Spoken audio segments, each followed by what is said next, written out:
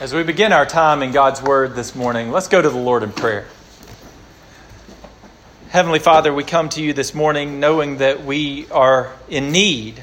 Lord, we have tried all sorts of different things in our lives to find rest, to find restoration in our lives. Lord, we have tried maybe we have tried substances that would fill a void that we can't seem to fill. Maybe we have tried relationships. Maybe we have tried just leisure and taking it easy and enjoying the things of this life. But yet the little things in this life, they just don't seem to mean anything in the grand scheme of the world. But Lord, we know that you have a greater purpose for us. Your greater purpose goes beyond our work, it goes beyond our leisure, it goes beyond our hobbies, it goes beyond anything else in this world. It goes to a life that is set upon a delight in you. And so, Father, we pray that as we study from your word today, that we would be drawn to find our true delight in you and you alone. And that we would be called through the word of Scripture to worship you. Father, I pray that you would bless me, that you would give me the words to say that I might encourage and build up, and that you would take away those words that would distract or lead astray, and that all might be done for your glory alone. It's in Christ's name I pray. Amen.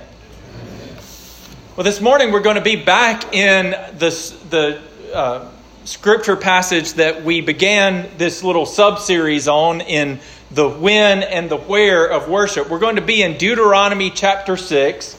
We're going to look at verses 4 through 15, and then we'll flip over to chapter 5, verses 12 through 15. But just to remind you, we've been looking at what worship is and who it is that we worship and why we worship. And now we've spent some time answering the question of when and where we worship. And we looked at how we worship in our own personal lives. We've looked at how we worship in our family life. And now we're looking at congregational worship. So over the next 2 weeks, I want to set out to answer the question of when and where we worship as a congregation. And I'm going to answer that by the time and the place of congregational worship. So this morning, we're going to look at the time for congregational worship. And I have to be honest with you, I've been anxious to address this issue. If you haven't been able to tell, a lot of what I've referenced in our Wednesday night study and our Sunday night study, and even here on Sunday morning a good bit, has been a concern that I have for the fact that we as Christians have declined in our attendance of Sunday morning worship, and that the world as a whole does not value worship. We've talked about how church attendance and church membership have declined precipitously over the last 20 years. We've talked about how the pandemic has affected that and accelerated the decline, and how we just, number one, statisticians estimate that there were only about 32% of churchgoers who actually watched online church when we were all shut down. And we haven't, up until recently, seen a return to corporate worship as we have come out of the pandemic, thankfully.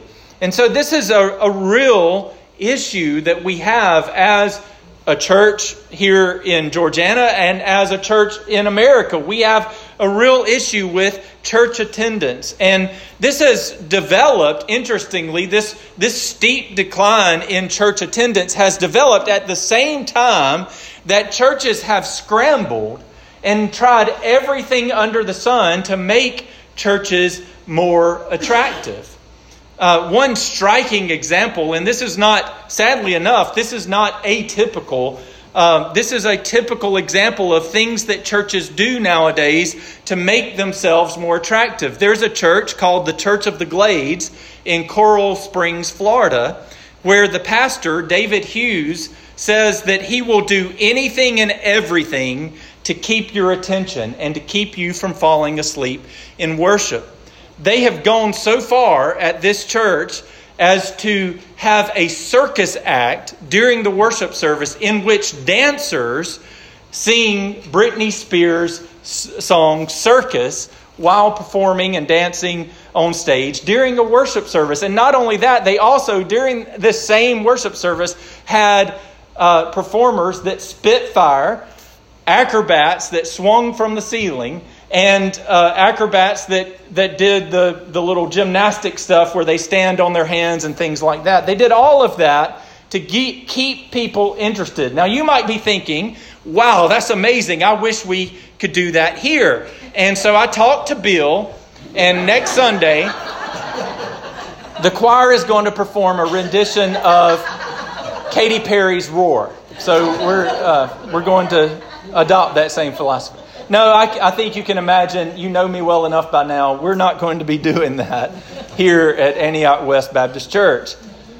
But as the saying goes, there's a famous saying that nobody really knows who said it first. There's a saying that goes like this. It says, what you win them with, you win them to. We have become so concerned with delighting our members that we have forgotten our delight for the Lord. We have forgotten that our God is loving and kind, slow to anger and abounding in steadfast love and faithfulness. We have forgotten that our God made us to find our delight in Him. And as St. Augustine said, our hearts are restless until they find their rest in you. We have forgotten that the commands of God are good and they're meant to delight our soul. We have especially forgotten that when it comes to our weekly gathering as the people of God for the sake of worshiping Him. So over the next 2 weeks, we're going to look at and spend some time refocusing on our delight in our weekly congregational worship. And I want to answer that question by looking at the time and the place of congregational worship. So to start, let's look at the time for our congregational worship. When should we worship as a congregation? And to start, I want to begin with Deuteronomy chapter 6, verses 4 through 15. And let me just say before I get into the text today, there are going to probably be more questions than answers from this sermon today.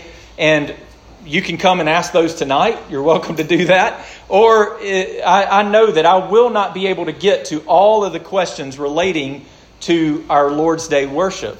But I would be more than happy to stay after church and talk to you or email or text or whatever it might be to help you work through this. But as we get into the text today, we're going to seek to understand the time and place of worship by looking at Deuteronomy 6, 4 through 15. Deuteronomy 6, starting in verse 4, God's word says, "Hear, O Israel, the Lord our God, the Lord is one. You shall love the Lord your God with all your heart and with all your soul and with all your might. And these words that I command you today shall be on your heart. You shall teach them diligently to your children, and shall talk of them when you sit in your house, and when you walk by the way, and when you lie down, and when you rise. You shall bind them as a sign on your hand, and they shall be as frontlets between your eyes. You shall write them on the doorposts of your house and on your gates. And when the Lord your God brings you into the land that He swore to your fathers, to Abraham, to Isaac, and to Jacob, to give you, with great and good cities that you did not build, and houses full of all good things that you did not fill, and cisterns that you did not dig, and vineyards and olive trees that you did not plant.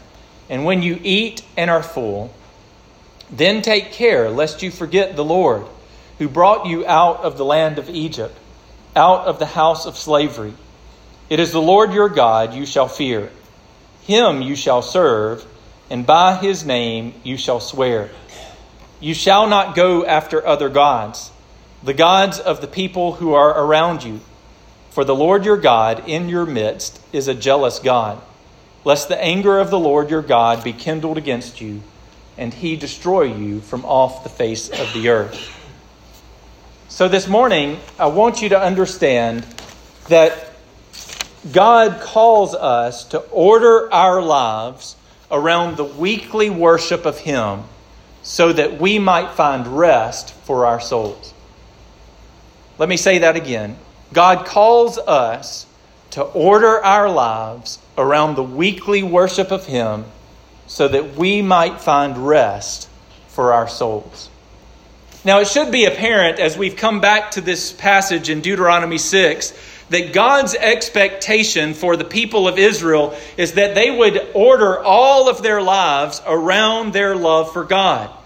They would talk about the commandments of God all of the time. When they rise up and when they lay down, when they're sitting at the table, they would write the law of God on the doorpost of their house and on their gates. They would even, and this is metaphorical, but they would even tattoo it on their forehead so that they wouldn't forget about the law of God. And Moses gives this reason for why the people of Israel cannot forget the law of God. And he gives it in verse 12. I want you to notice what he says in verse 12. He says that they need to do all of this so that they will not forget the Lord who brought you out of the land of Egypt. The whole reason that they need to metaphorically or even physically put the law of God on their forehead and on their hands, and the reason they need to write it on the doorposts of their house is so that they won't forget when they get all of the things that God has blessed them with. When they get houses they didn't build, and cisterns they didn't dig, and vineyards they didn't plant. When they get all of that, they won't just sit down and relax and turn on Netflix and forget God. That instead, they will remember through the commandments of God who He is and what He has done. And one of the ways that God established that they would remember Him is through the fourth commandment, which is the commandment to keep the Sabbath day holy. So to see that, flip back with me to Deuteronomy 5, just one page over, to verses 12 through 15. And let's read again the fourth commandment about the Sabbath day.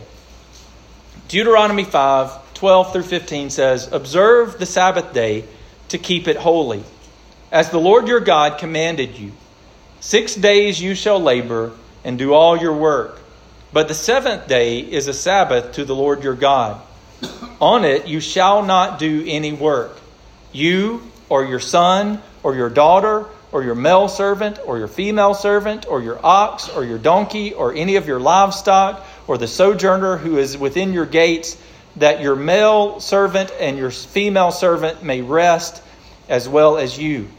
You shall remember that you were a slave in the land of Egypt, and the Lord your God brought you out from there with a mighty hand and an outstretched arm. Therefore, the Lord your God commanded you to keep the Sabbath day." So, there are two components to the Sabbath commandment that we just read that I want you to notice that God gives to the people of Israel. First, the fourth commandment calls Israel to rest. In verses 13 and 14, the commandments calls Israel to work for 6 days, but to rest on the seventh day. Now, this rest is rooted in creation. Remember that in Genesis chapter 2, verses 1 through 3, it says that God, after God had created the heavens and the earth, that He rested from all of His work that He had done, and He blessed the seventh day and made it holy. So the Sabbath day was meant to be a blessing, and Israel was called to do what God had done and to rest. And you know, just as an aside, let me say that it's an evidence of our sinful hearts. It's an evidence that we really are born in sin, that we would take something that God has given to us and made us for so that we would have a blessing, which is to rest and to enjoy God's goodness and to rest in Him, and we would make it a bad thing. It's a sign of our own sinfulness that we would say, "Oh man, I can't do anything today because it's the Lord's day. I can't do anything today because it's the Sabbath. Can't get out and go anywhere because it's the Sabbath. It's a sign of our own sinful heart that we would find something that God intended for our good to be a chore. But God intended from creation for us to live in a pattern of 6 days of work and a day of rest. And He established that pattern Himself. He made us around that pattern. And so we are designed to rest because God has made us that way. And this one day of rest was also meant to be a sign. God tells the Israelites in Exodus chapter 31 that this weekly pattern of rest is a sign of God's covenant. The fact that Israel took a break from their work to rest in God's provision would mark them out as different from the rest of the world. All of the pagan nations around Israel in this time, they worked 7 days a week. They worked their fingers to the bone. They worked sun up to sundown, went to bed, got up the next day, went to work 7 days a week, all year long. They might set aside just a couple of hours to go to the temple of their little god and offer sacrifices. But other than that, they went back to work. And when they did that, of course, bills ain't going to pay themselves. And they were betraying the fact that they did not believe in the God they were worshiping. They betrayed the fact that their little pagan god couldn't actually provide for their needs. But because Israel set aside 1 day out of every 7 to worship God and to rest, it was a sign to the rest of the world that they actually believed that their God could provide for them. That if they stopped working, God didn't stop. God would still provide for their needs. And so they were faithful to observe the Sabbath day out of a testimony to the rest of the world. And the second aspect of the Sabbath is remembrance. Back in Deuteronomy chapter 5, verse 15, notice that the command calls the people of Israel to remember that you were slaves in the land of Egypt, and the Lord your God brought you out. The Sabbath day is a day to remember through rest that God had redeemed His people from slavery. The people of Israel were part of another pagan land in Egypt, and they were slaves in that land, and they were forced to work 7 days a week. And as a result of God's redemption, He brought them out and He gave them a day to rest so that they would remember the good grace of God in saving them from the land of Egypt.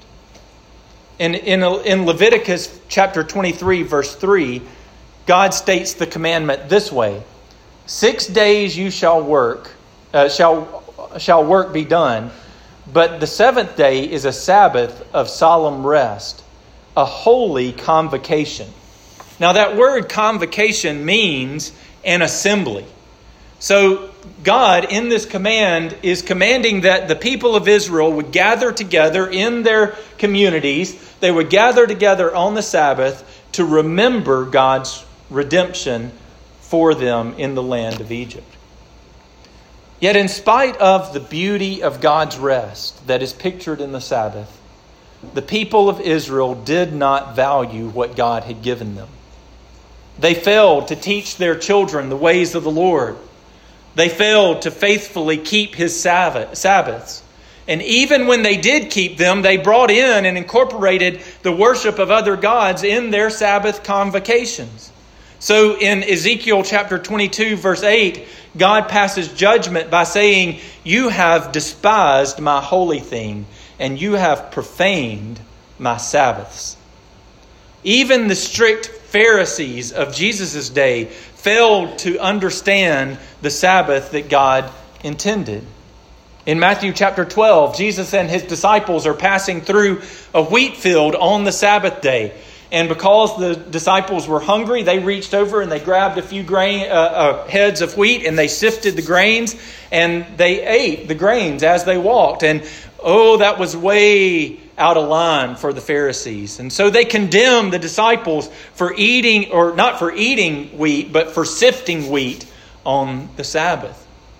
Jesus responds to them in verse 7 by saying this: "If you had known what it means, I desire mercy and not sacrifice, you would not have condemned the guiltless. For the Son of Man is Lord of the Sabbath." Jesus, in that statement, claimed to have authority over the Sabbath. In Matthew chapter 11, verse 28, he would call out, "Come to me, all you who labor and are heavy laden, and I will give you" what? You know it. "I will give you rest."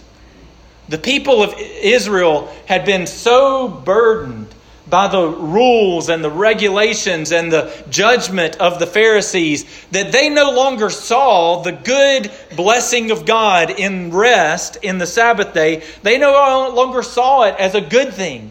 They no longer saw it as a blessing, but rather as a curse, as something that they had to worry about and to do.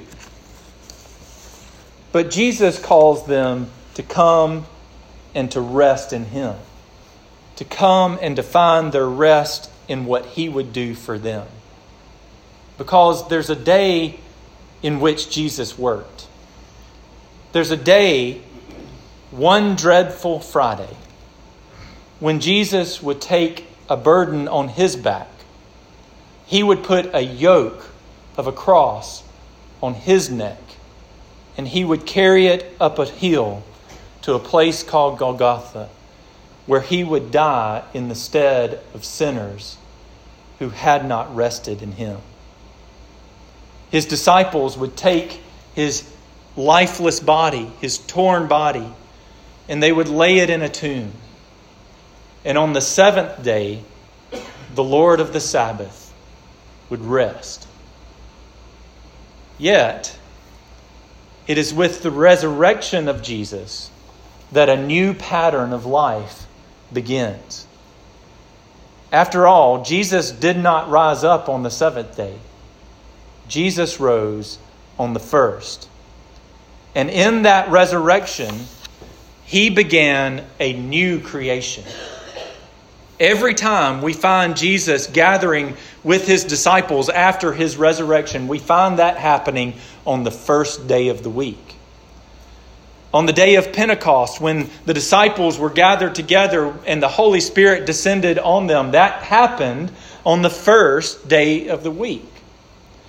Throughout the book of Acts and the writings of Paul, we find that the church met on the first day of the week. Now, they did that after the pattern of the Old Testament Sabbath. But they did it now, not rooted in what God had done in Israel, but what God had done through Jesus Christ. Because Jesus rose again from the dead, they started their week in worship and remembrance of what Jesus had done. And they called that day the Lord's Day. So I want to give you 3 ways that this Lord's Day, like the Sabbath, blesses us as a congregation. First, the Lord's Day is edifying. Hebrews chapter 10, verses 24 through 25 says, "Let us consider how to stir up one another to love and good works, not neglecting to meet together, as is the habit of some, but encouraging one another, and all the more as you see the day drawing near." So just as the Israelites were called to keep the Sabbath day so that they would remain faithful, so that they would establish this pattern in their lives that would keep them in God's obedience and in faithfulness to Him, Christians are called to keep the Lord's Day so that we will stir one another up. One of the things that we do when we gather together is we edify one another. We encourage one another. We help to keep one another in the faith. And brothers and sisters, I know there are 1,000 other things that you could think you could better be doing right now or on any given Sunday morning. But you need to be here. You need to be here because your sanctification depends on it. You need to be here because your walk in Christ depends on it. You cannot walk in this life in faithfulness to the Lord on your own. And you can't do it just coming down the aisle, joining the church, and then leaving and trying to do it on your own, never to darken the doors of this church again. You must have this pattern of weekly worship where you are edified by the singing of songs and the prayers and the brothers and sisters that encourage you and the Word of God that is preached to you. You've got to have it to continue in faithfulness to Christ. Second, the Lord's Day is exalting. Just as the Sabbath day was a sign to the nations that Israel was a part or was set apart by God, so too our faithful commitment to the Lord's Day is a witness to this world. It is a witness of our dependence on Christ. Now, you know, the world thinks we're strange. They think we're weird for doing this every Sunday. They think it's weird and strange that a company that is owned by Christians will shut down for a whole day every week and sacrifice all that potential revenue that they could be making chicken sandwiches on the Lord's Day. They think it's odd that we won't come to ball practice and we think that we have to leave early from the river because we won't miss this day. That weirdness exalts Christ. And we should be glad to do it. We should delight in giving the Lord His day and looking weird to the world in our sacrifice of it. Lastly, the Lord's Day, and here's a big word. I'm going to teach you what it means, but here's a big word, and I'll spell it for you if you're taking notes. Lastly, the Lord's Day is eschatological. That's eschatological.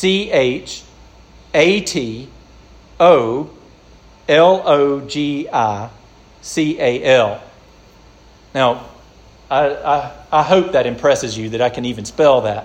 But eschatology, you might have heard of eschatology, the study of last things, the end of the world, that kind of stuff. The Lord's Day is eschatological.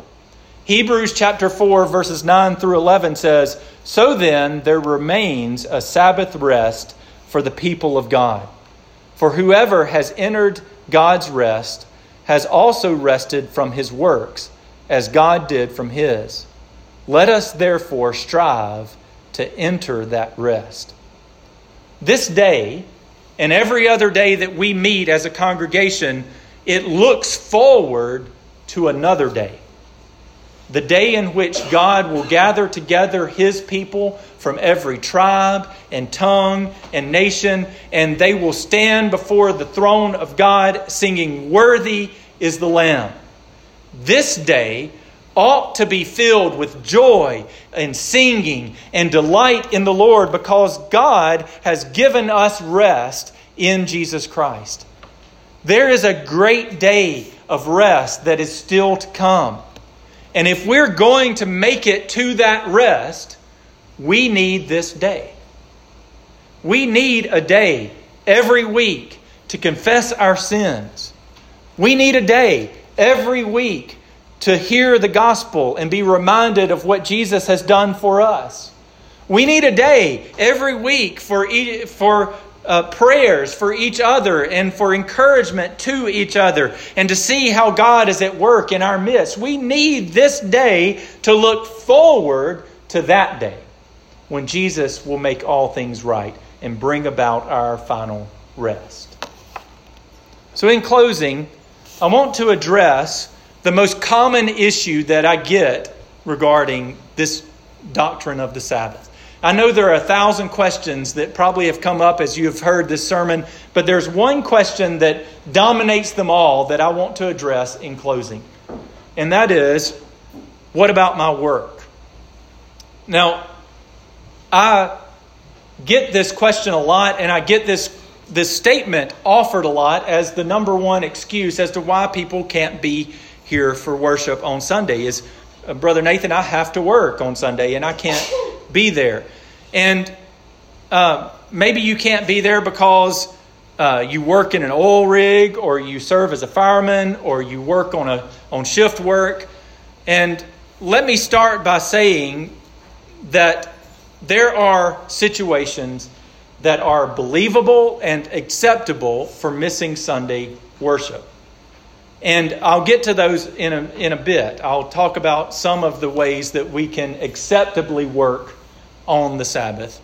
But before I get to that, I do want to say something about illegitimate work on the Sabbath or on the Lord's Day. And what I'm going to say here, like I am prone to do, is going to be a bit radical. But I believe that it's time for us as a church to be radical. And so let me just give you some times that I believe we illegitimately work on the Sabbath. I believe, yes, there are some times where we have to work for good reasons on the Lord's Day. But I also believe that there are times when we keep ourselves busy. Or we choose to work not because we have to, but because we want the extra money. I know of people who have plenty of money. They have money to eat, to have shelter, to have clothes. They have money to send their kids to school, and they still work their fingers to the bone 7 days a week, taking every opportunity for overtime, every opportunity for whatever work they can get. And they do it not because they are providing for their family, but because they like the bass boat. They do it not because they have to, but because of the luxuries of this life. And I want to remind you from the example of the Old Testament that the people of Israel were called to depend on the Lord. When, for example, they were given manna from heaven, they were allowed to pick it up 6 days a week, but they could not pick it up on the seventh day. And they were promised that in the sixth day, God would provide enough manna for 2 days. Just like Chick-fil-A takes off on Sunday in reverence of the Lord's Day, we need to believe that God will provide for us what we need, even if we're not working 1 day out of the week. We have to recognize, first of all, that our work can be a testimony of our disbelief in God because we're unwilling to sacrifice 1 day for Him. And so often we do it not for the sake of our needs, but for the sake of what we want out of this life. Second, even if you absolutely have to work on Sunday, we have 3 different meeting times that we meet at this church. We meet on Sunday morning, Sunday night, and Wednesday night. And I have never met a person who is so busy that they could not meet at least one of those times where we meet as a congregation. And third, if you do have that kind of work schedule, where you absolutely could not make it to any day of worship or any time of worship as a church here or anywhere, you may, and this is going to sound radical, but you may want to consider finding other work that will allow you to have a day of rest in the Lord. So along with work that takes up time away from our Lord's Day, another trend that goes along with that is sports and leisure that keep us from the Lord's Day. Now again, I said this last sermon, but I'll say it again.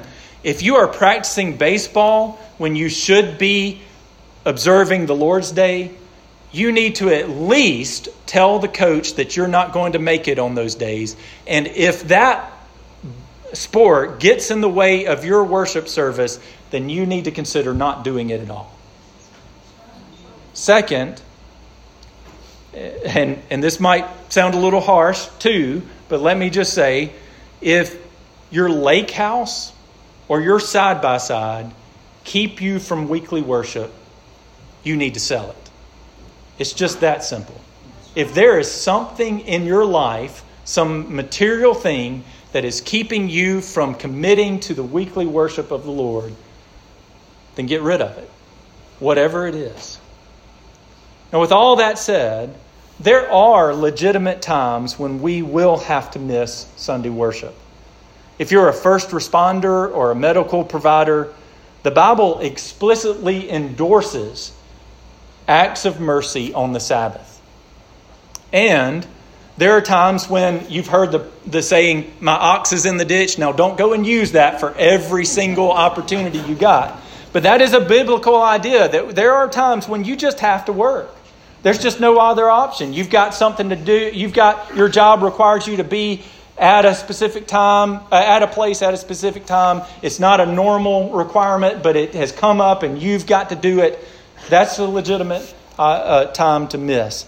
Or you, literally your ox is in the ditch. You might have to fix fence on a Sunday morning because the cows are out. There are times when that happens, and those are legitimate excuses from worship. But don't let the cows get out every week and as an excuse to ride your side by side. But even in those situations, I hope that you will plan to be at the Sunday evening service after you get off your work, or plan to be at Wednesday night service. Make a plan around your time in congregational worship because it matters to you that much. Remember, God has not given us this day of rest for our harm.